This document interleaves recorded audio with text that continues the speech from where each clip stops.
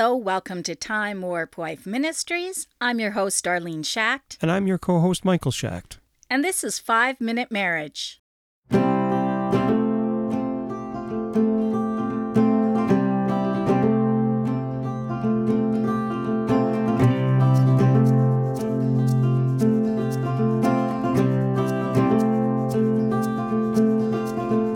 Today's Bible verse comes from 1 Peter chapter 5, verses 8 and 9.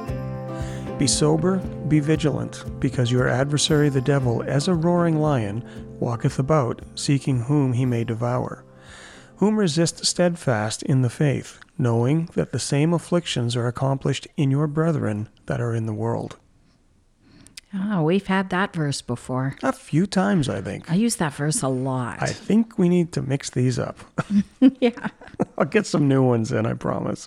The one word that really stands out to me today, though, is to be vigilant. I think that the minute we become, what would be the opposite? Complacent? Complacent, that's the word I was going to use, yeah. When we're complacent, or if we don't really take the idea of Satan seriously, then we're just setting ourselves up for failure, for both in our marriage and just in our lives in general as well. Like we think, I'm not prone to temptation, or this couldn't happen to me. And then you start to face these trials that you never expected could possibly be there. And that's when Satan gets a foothold, when you least expect it and when you leave yourself open for temptation. Yeah, for sure. Yeah. And so I think some of the ways that we can be vigilant is by praying together as a couple. I believe that there's strength in numbers. The Bible says, where two or more are gathered, there I am in the midst of them. Now, I always quote everything wrong. So I like it when you correct me, but you didn't this time. And I'm like, okay, because I know I'm going to quote it wrong. No, but yeah, I think you're pretty I think close that enough. Together we are stronger, of course, than we are, there's that cord of 3 strands that's not quickly broken. And fighting together with you on my side, knowing that I'm praying with you, but when we're apart, that we're also praying for each other. It gives us, it just helps us to be that strong force against the enemy in our lives. Yeah. And to protect our children as well, to be praying for them and say, Lord, we ask for your protection on our marriage. We ask for your protection on our family, Lord. Just surround us with your angels. And I like that idea of the angels surrounding us. And that's something I learned from a young age, is that, there's God's angels are here to protect us.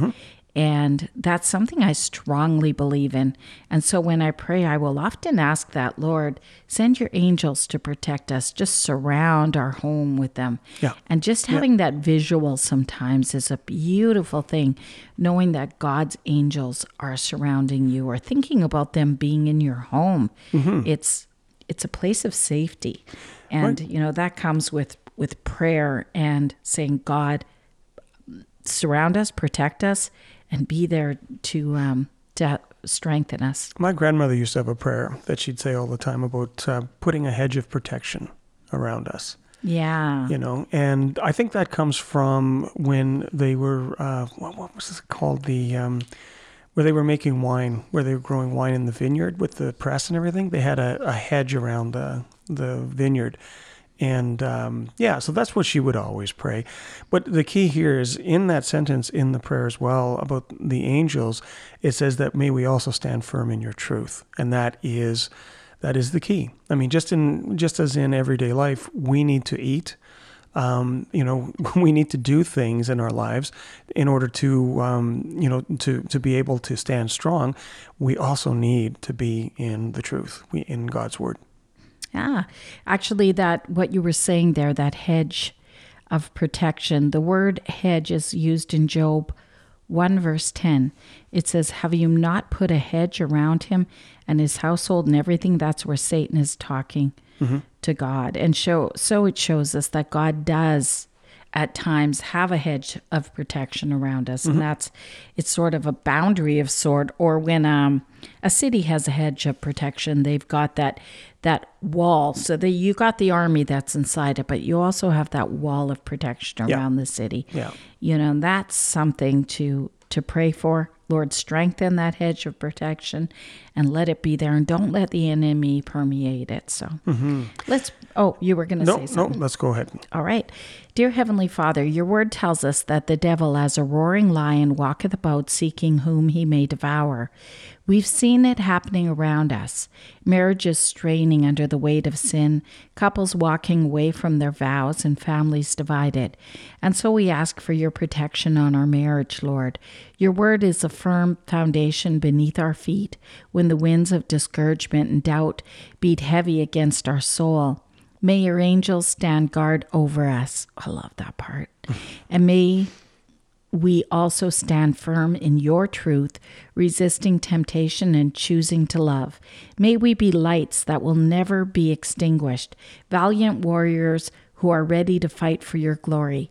Strengthen our commitment to one another and fortify our bond that we might be deeply united as one. In the name of Jesus we pray. Amen. Amen.